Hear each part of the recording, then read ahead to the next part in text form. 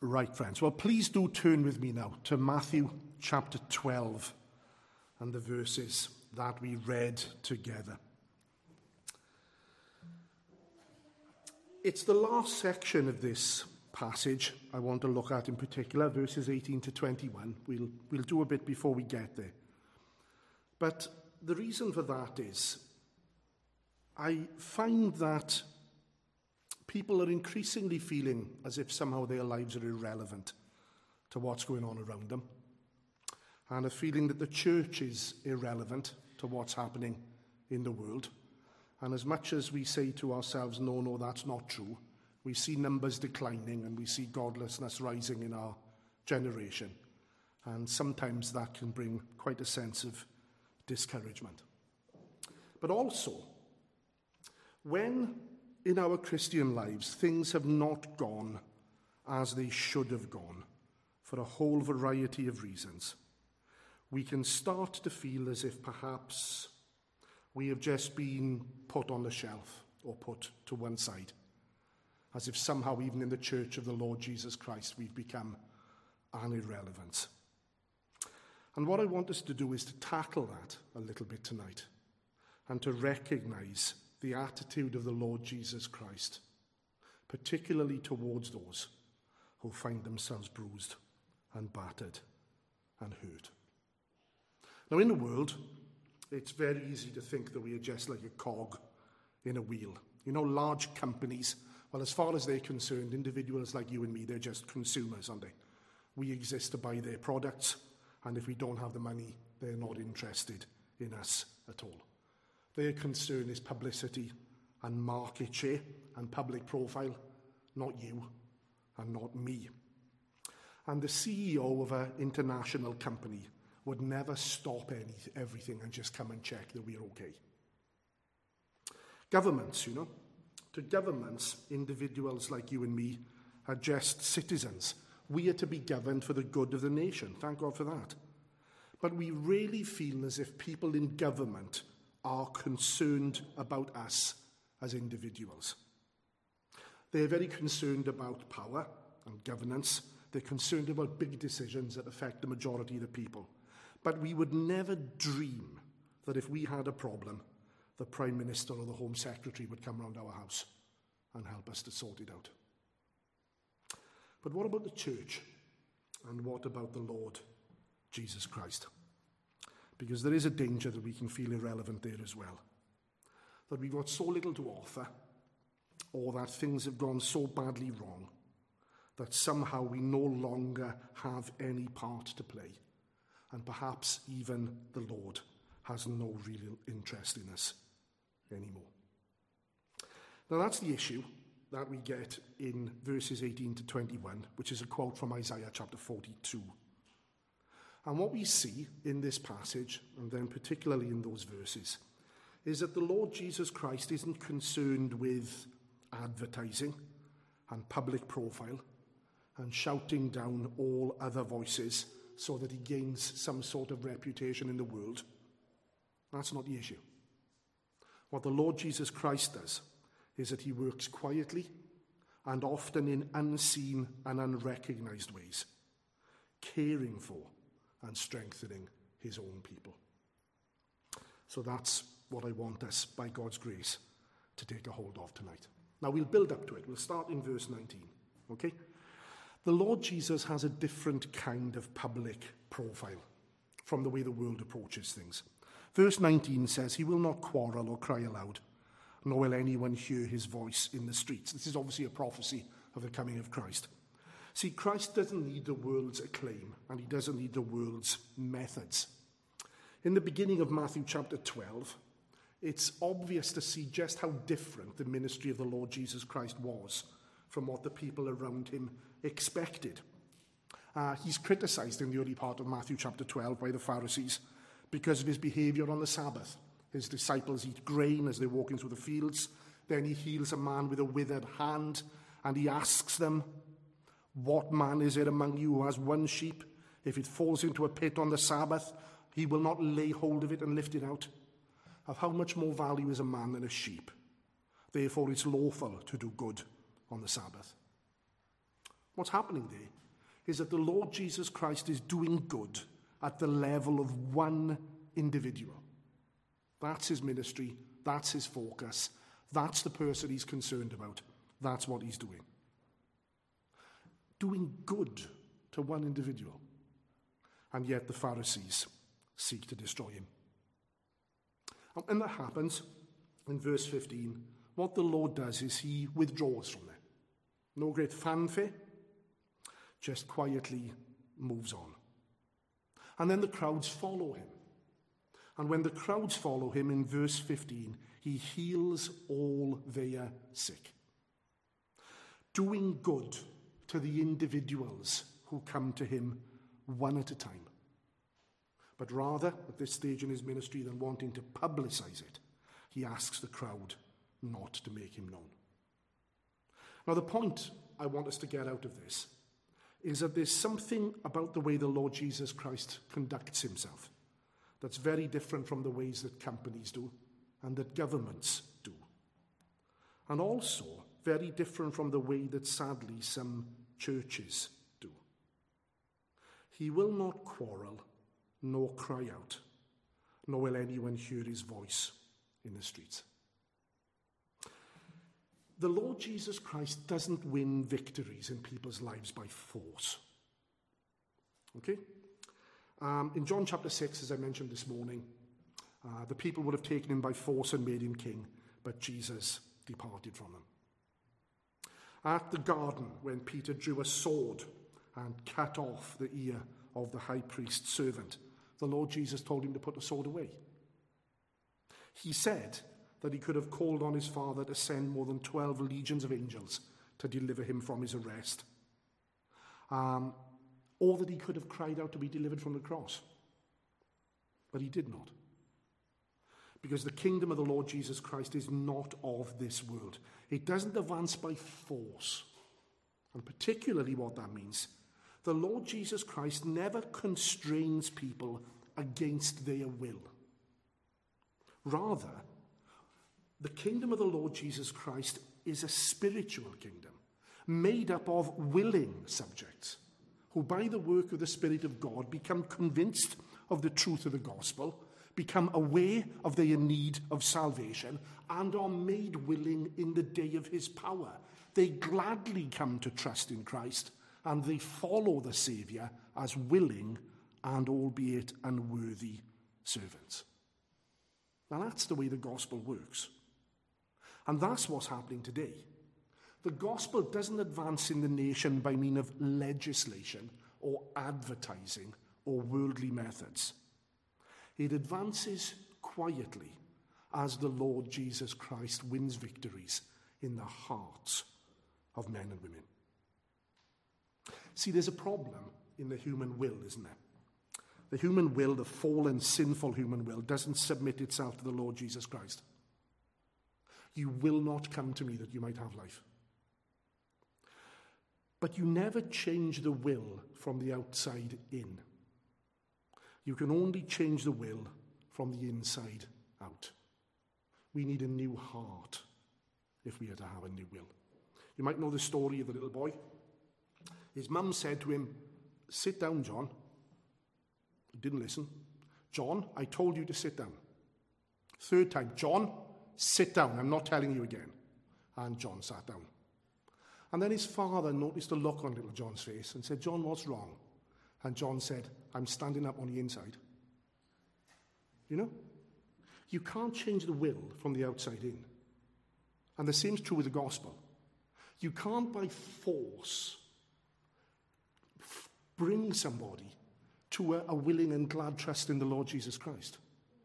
It has to come from the inside, from the work of the Lord Jesus Christ in the heart.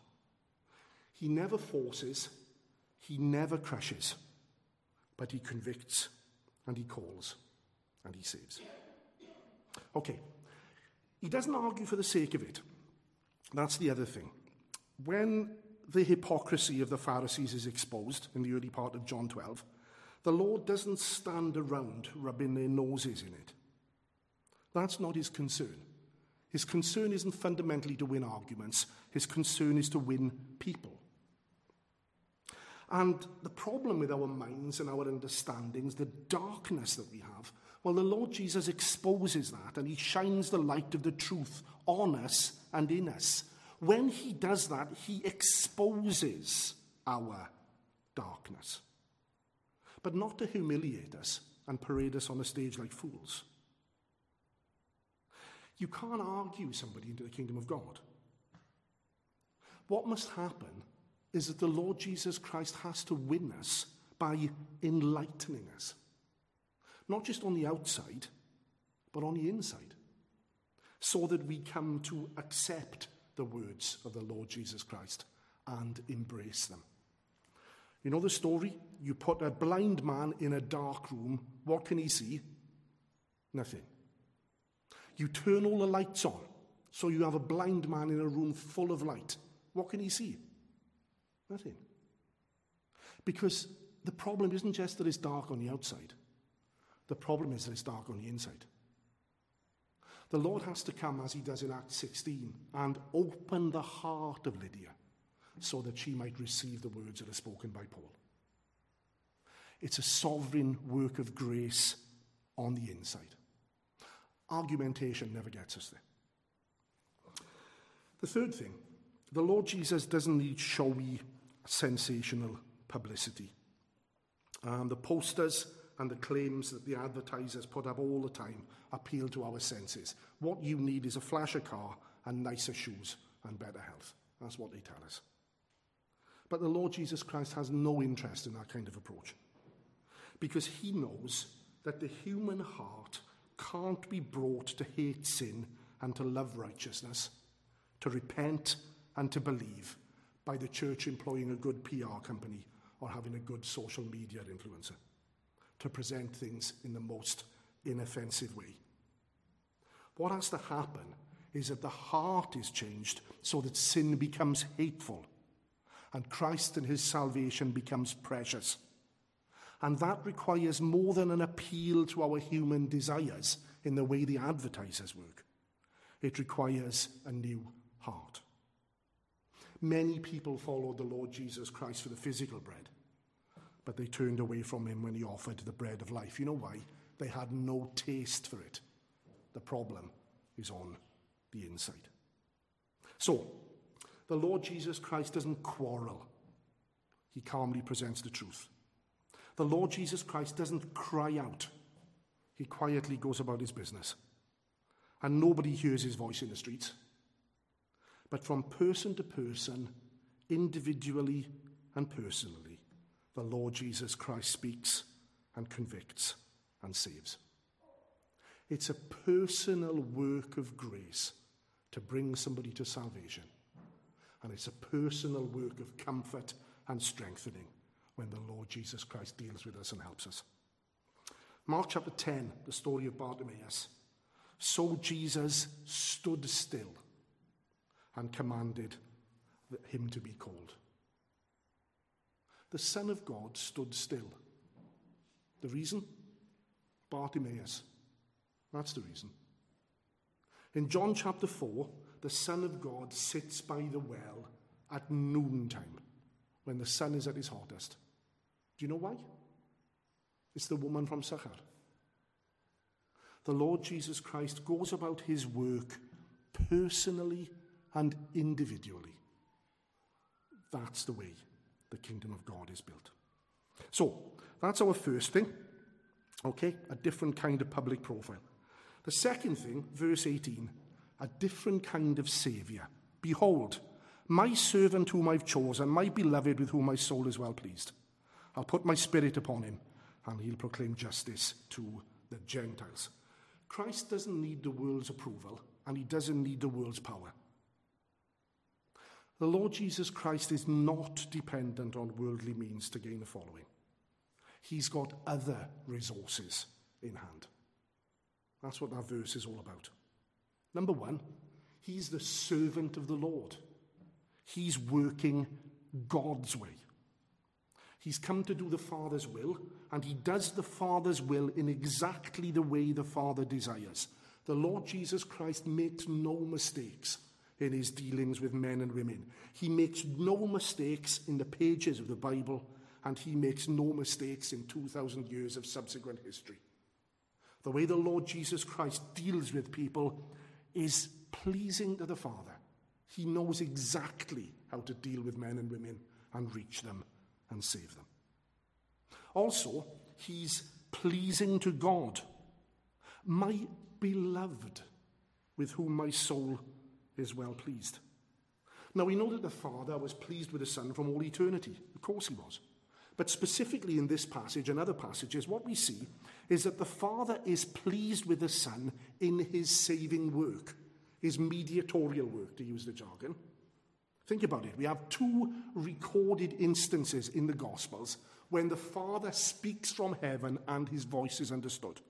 Okay? Number 1, his baptism. Suddenly a voice came from heaven saying, "This is my beloved Son, in whom I am well pleased." At this point, at the beginning of his public ministry for sinners, at the point where he associates himself with sinners and takes their place, that is an act on the part of the Son with which I am well pleased. The Father delights in the saving work of the Son. The second one is the transfiguration. When the Lord Jesus Christ is speaking with Elijah and Moses about the exodus, that's the word, the departure that he's about to accomplish in Jerusalem. And what we read is, while he was still speaking, a bright cloud overshadowed them. And suddenly a voice came out of the cloud saying, "This is my beloved Son, in whom I'm well pleased. Hear him." The work that the Son has committed himself to go to Jerusalem, his departure by means of the cross, it's well pleasing to the Father. The third thing, he's equipped by the Holy Spirit. "I'll put my Spirit upon him, and he'll proclaim justice to the Gentiles." Now, the Holy Spirit descended upon the Lord Jesus Christ in bodily form at his baptism, and he did that to equip him for his ministry. It was in the power of the Holy Spirit that the Lord Jesus Christ went about doing good. You read that in Acts 10 and verse 38. It's by the power of the Holy Spirit that the ministry of the Lord Jesus Christ was energized, so that closed hearts were opened and dead sinners were raised to life.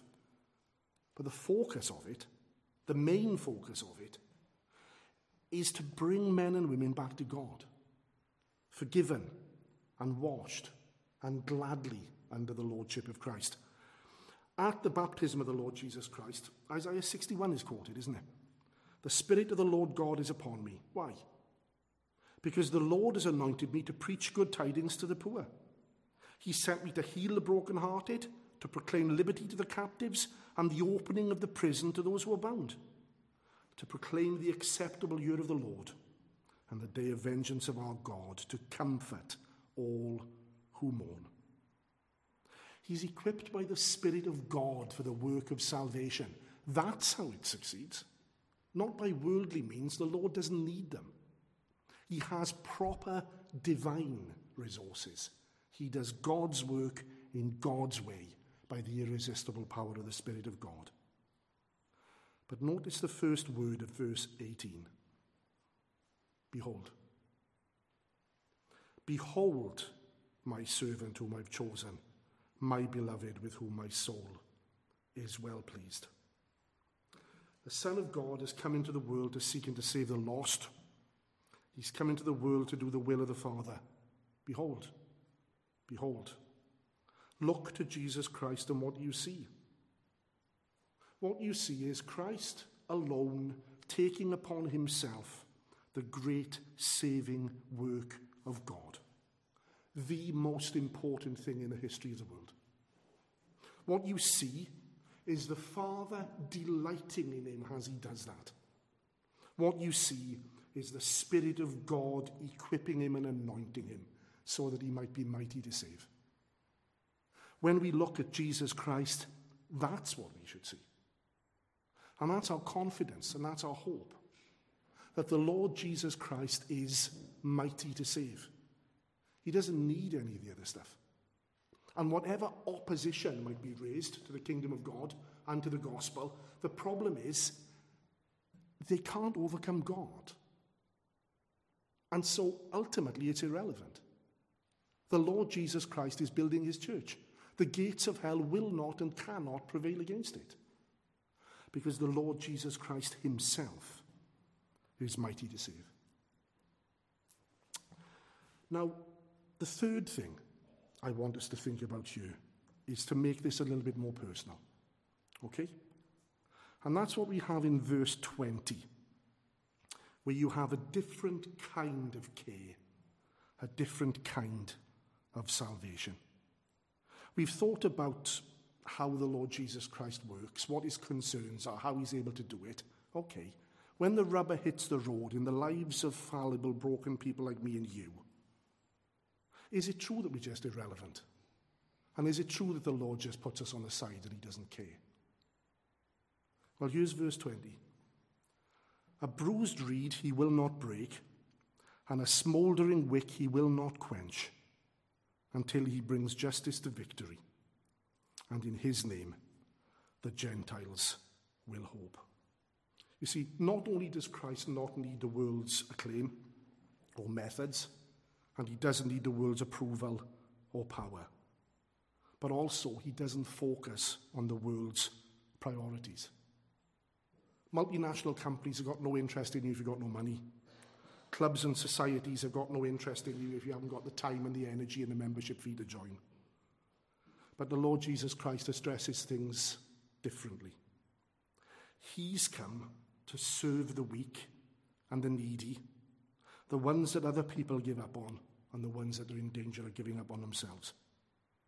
And he does that powerfully by the Holy Spirit. And when he does that, the Father delights in it.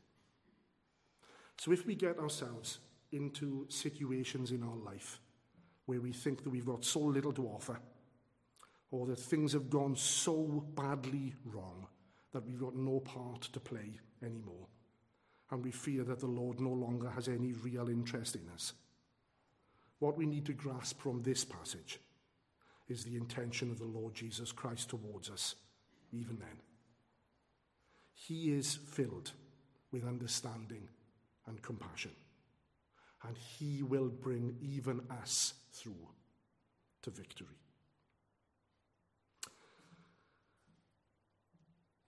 Christians are not always strong. We know that, don't we? We learn it because it's the truth of the Bible, but the reality is we learn it best by personal experience. The first time we come across Christians who are not us, who prove not to be strong and who fail, it can produce a mixed sense of horror and anger. How could they? When things get a bit closer home, often we find our reaction towards it is different. It's not so much horror and anger, it's more a matter of amazement and despair. But the truth is, Christians are not always strong. Number one, there are bruised reeds even among the trees of God. You notice the reference to bruised reeds in verse 20? Now, a reed isn't the strongest thing in and of itself, you know. It wouldn't be very good to make a walking stick out of, a reed. Not a walking stick you could rely on and put your weight on. But a bruised reed is even more fragile. A bruised reed has been damaged by some force from the outside, you know. Maybe some animals or some people have trodden on it and bruised it. The walls of the reed have been compromised, and so its strength has been lost. And there can be Christians who go through certain ordeals in their life, and as a result of that, they've lost their strength, they feel useless, and they don't know if they'll ever recover.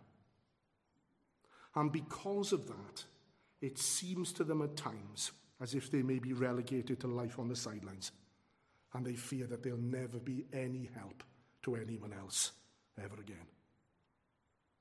Now, that can happen in a number of ways. The devil can do it when he attacks us with his doubts that leave us unsure about our salvation, doubts that leave us unsure about our usefulness in the church. Circumstances can do it. When circumstances in our lives whip up and they batter us and they take our energy out and they leave us drained, and in some situations they even leave us on the edge of a breakdown. but God himself can do it as well. Sometimes God can step into the situation and deal with a Christian by means of conviction, making us so aware of the sin in our lives that we can't deny it, and putting his hand so heavily upon us that it seems as if our vitality is dried up and we've become like a pool in the hot summer that's just evaporated away. And in that situation, people can be tempted to pass us by and overlook us because we've got nothing to give. There's no point wasting our time with them. They're a burden rather than a help. And so if it was left to them, they would just snap us off and move on to somebody better. Now, I don't know if you've ever been on the receiving end of any of that. Those attacks of the devil, those life circumstances, God's dealings with us, the unfair treatment of Christian people.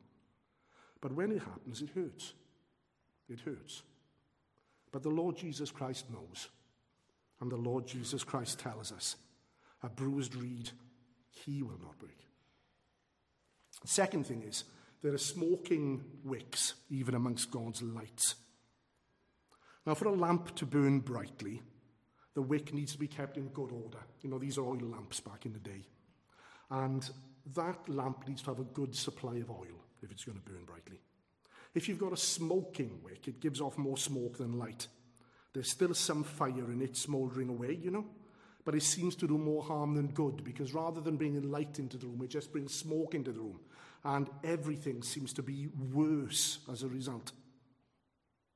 Well, the problem with this is on the inside, you know. Reeds are bruised from the outside, but wicks, they start to smoulder because of problems on the inside. A lack of oil is a big problem for a lamp. A lack of oil. Sometimes when people are newly converted, they've only just begun in the Christian life, and they start to think, once the initial joy perhaps passes, that there's so much in their lives that's out of shape that they think their lives will never be sorted out. Sometimes people have been Christians for years, perhaps many years, but have never come to terms with the reality of besetting sins in their lives, which can take a whole variety of forms. From irrespectable sins, you know, drink problems, sexual issues, through to much more respectable sins, like anxiety or anger or a willingness to judge. Maybe we find that in company with other people, people slip back, you know. In our work situation, that's the way the situation has always been. I can never change now. Things can never be different. A third way this arises is when Christians backslide and we grieve the Spirit of God, and the Spirit of God withdraws, and the light in our lives that used to burn brightly begins to burn dim, and in its place our lives start to be filled with the smoke of our sins. Now, when that happens, it can leave Christians feeling fearful. Fearful that perhaps they've never really been converted if things are so out of shape. Or fearful that they will never be able to burn brightly, or perhaps never be able to burn brightly again. The smoke's got in our eyes, and we can't see how we can possibly turn the situation round. When others see us, others tend to dismiss us and even avoid us. Because after all, the smoke is offensive, isn't it? The smoke gets in their eyes, it gets in their nostrils. It leaves them uncomfortable. And so other Christians can tend to write us off and snuff us out. Again, I don't know if you've ever experienced that, but it's deeply damaging to a child of God when other Christians cast them off in such a way. But from this passage, the big thing here is this. Whatever other people may do, they might break a bruised reed and they might snuff out a smouldering wick. But the Lord Jesus Christ is concerned for the weak and for the struggling. Organizations focus on the majority. Christ cares for the individual. If he has 100 sheep and one goes astray, he leaves the 99 and he goes after the one. And when he finds it, he lifts it and he puts it on his shoulders and he carries it home. The concern of Christ in the life of every one of his children is for perseverance and fellowship with God and Christ-likeness and fruit-bearing and joy. That's the concern of the Lord Jesus Christ. And that's what he works in our lives to produce. So number one, he doesn't overstress the weak. A bruised reed he will not break. When he convicts us, it's not to crush us, it's to deliver us from our sins. The purpose of conviction is always to lead to repentance, because repentance leads to forgiveness. Psalm 32. When I kept silent, my bones grew old through my groaning all day long. For day and night your hand was heavy upon me. My vitality was turned into the drought of summer. I acknowledged my sin to you. My iniquity I've not hidden. I said, I will confess my transgressions to the Lord. And you forgave the iniquity of my sin. For this cause, everyone who is godly shall pray to you in a time when you may be found. Surely in a flood of great waters, they shall not come near him. Conviction is designed to lead us to repentance, and repentance is the door to forgiveness. The Lord does not overstress the weak. Second thing the Lord does is when other people have bruised us, the Lord has his way of putting us in the hospital. See, there's a place for rest, physical rest. You get it in Mark 6. He said to them, come aside by yourselves to a deserted place and rest a while. For there were many coming and going, and they didn't even have time to eat. If we find ourselves particularly burdened, there's a place for physical rest. And an unwillingness to rest has often got an unhealthy motive behind it. We think that the work depends on us. We are concerned what people will think of us if we don't keep a good face on. We are concerned that the Lord will be displeased with us. But the reality is very different. He's the one who calls us aside to rest a while. And we have to learn to be faithful to the Lord in doing what is right before God. Different things at different times, in different circumstances. There's a time to work, there's a time to rest. And when we rest well, the Lord uses it to restore our strength and our vitality. There's also a place for recuperation and being restored. The Lord's my shepherd, I shall not want. He makes me lie down in green pastures. He leads me beside the still waters. He restores my soul. What a lovely verse. He restores my soul. You prepare a table before me in the presence of my enemies. You anoint my head with oil, my cup runs over. The Lord can work in such a way that even in the presence of all the problems and difficulties that have stressed us so much, we're able to rest and to feast and to find strength, even in their presence. And there's a place to trust, because when other people expect too much of us, the Lord measures the load to our strength. And if he requires something of us that we don't have strength for, we can trust the Lord to give it, because he never sends us into his service at our own expense. He always provides for us exactly what we need. You see, the Lord doesn't overstress the weak.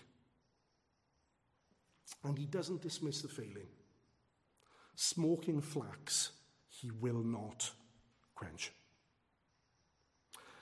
Now it's the Lord who's redeemed us, and it's the Lord who will keep us. The one that saved us from the punishment of our sins in justification is the one who delivers us from the power of our sins in sanctification. Those two works are equally the work of Christ. Those two works are equally secured by the cross of Christ. Our salvation from beginning to end is of the Lord. He's come to call his name Jesus because he'll save his people from their sins. Not just forgive them their sins and let them carry on regardless, but deliver them from the love of sin, deliver them from the power of sin, and eventually deliver them even from the presence of sin. But the lesson we need to learn, and sometimes we learn hard, is that the work of the Lord Jesus Christ in our lives is increasingly to make sin our enemy and increasingly to make himself precious. And so when the flame in the lamp of our lives is burning low and starting to smoke, the lamp needs attention, and that means two things. The wick has to be tended to by means of repentance, number one. And the Lord Jesus Christ himself has to give us new supplies of oil, number two. Repentance is a key issue for Christians, not just in conversion, but in the Christian life. And as we come to discover more and more about ourselves as we go on in the Christian life, the answer is always repentance. Turning from it to God with confidence and dependence on the mercy of God in Jesus Christ. That's the pattern, repentance. But it needs to be a repentance that's as deep as our sins. And that's the issue often with besetting sin, that we feel bad, we say sorry, we go back to it. Repentance needs to reach as deeply into our heart as the sin does, so that these things can be rooted up. And the Lord knows how to do that. He knows how to take us there. But bear in mind, everything that happens to us in our lives, all our failings, all our mistakes, they're never surprises to the Lord. He knew the truth about us in eternity when he chose us. He knew the truth about us on the cross when he saved us. And he's committed himself to save us and to sanctify us anyway. But as we go on in the Christian life, we go on in repentance. There's no other way. Second thing, love is the motive. You see, to repent and to turn to God, it can be difficult when we feel that our hearts and our lives are full of thick black smoke and we've made such a terrible mistake. But the motive to return to Christ always flows from the cross. Romans 2 and verse 4. It's the goodness of God that leads you to repentance. Striking phrase. It's the goodness of God that leads you to repentance. The law and fear never drives anybody to repentance. Because repentance isn't just turning from sin. Repentance is turning to God. Why would we turn to the God who's angry with us for our sins? That's what we're afraid of in the first place. That's where mercy and grace and goodness step in. What was it that broke the heart of Peter after his denial of Christ? Wasn't it the Lord turning and looking at him and him remembering the words of the Lord, when you have returned, strengthen your brethren? Wasn't it the fact that the Lord knew in his pride that all his promises never to deny him are false and empty, but the Lord, knowing that, loved him anyway? And isn't that always the issue with a backslider? Hosea 14. I will heal their backslidings. I will love them freely. For my anger has turned away from him. I will be like the dew to Israel. He'll grow like the lily and lengthen his roots like Lebanon. His branches shall spread. His beauty shall be like an olive tree, and his fragrance like Lebanon. All that talk about restoration, lengthening the roots and being beautiful again. It starts with this. I will heal their backslidings. The Lord can do that. I will love them freely, for my anger is turned away. That's why we return to the Lord. It's the love of the Lord that draws us. It's the love of the Lord that wins us from our sins and our failures. It's the love of the Lord that brings us back. The Lord loves the smoking wick. And the third thing, we need oil. And the oil to shine flows from Christ himself. He doesn't quench the smoking flax. He feeds it. He feeds it. And what that means is, when we are guilty, there is forgiveness of sins with Jesus Christ. And when we are distant and afraid, there's acceptance with God through Jesus Christ. And when we are caught up and troubled and bound and feel like we are captives and slaves, there's grace with Jesus Christ to break the power of cancelled sin and to set the prisoner free. And when we view the future with fear and think, even if the Lord were to receive me back again, what about next week? What about next month? What about next year? The reality is that there's power with Jesus Christ to keep us, because he's promised, of all that the Father has given me, I have not lost one, but I'll raise him up at the last day. As the Lord Jesus Christ empties us of ourselves, what he does is teach us to depend on him in simple, believing confidence. Be confident of this very thing, says the Apostle Paul, that he who has begun a good work in you will carry it on until the day of Jesus Christ. There's a hymn, the work that his goodness began, the arm of his strength is complete. His promise is yea and amen, and never was forfeited yet. The Lord knew all about us when he saved us. The Lord didn't look at any one of us and say, that's a project which is too difficult. That's a person which is too far gone. That's a heart that is too twisted. That's a life that's too corrupt.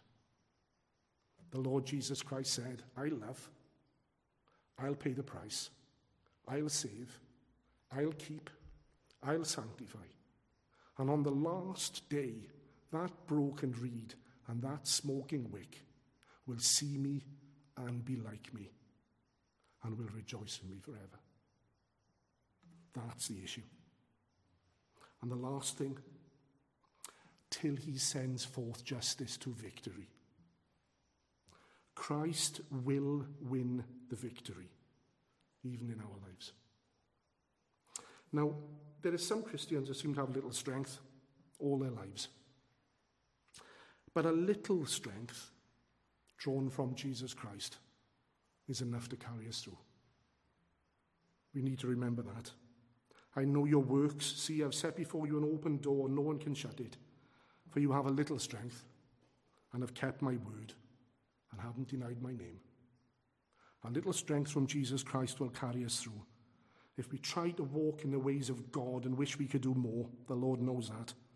He knows we'd walk faster if only we could.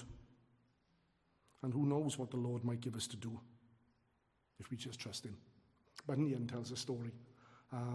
He says, somebody is ill in the house, so the master of the house sends his servant to get the doctor, and the servant goes on a horse, but it's an old nag. And when he gets back, he says, I'm sorry, master, I would have come back sooner, but the horse was so slow. I would have gone faster if I could. That's true, isn't it? Bunyan uses it in illustration of prayer. But it's true, isn't it? Lord, I would go faster if I could. I feel my weakness. I need your help. Undertake for me. Don't snap me off. Don't snap me off. Bind up the brokenhearted. Pour in the oil and the wine.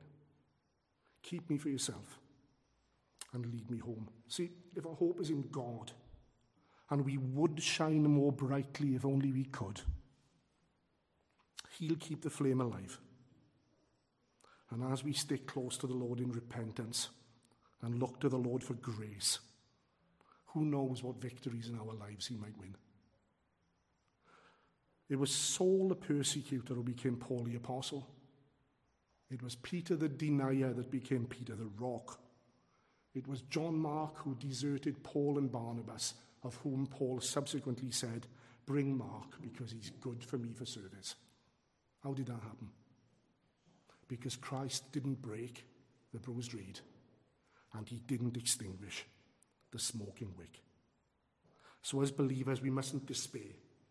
We mustn't despair in our own lives, and we mustn't despair in the lives of other believers. We must encourage them and help them. We are in the hands of the Master, and the Master's purposes in our lives are good. Well, store it away in your hearts. And even if you think, I'm not sure that all of that really applies to me, the day may come when it does. And when it does, and your circumstances have changed, the Lord Jesus Christ is the same, yesterday and today and forever. He will not break the bruised reed, and he will not extinguish the smoking flax until he brings forth justice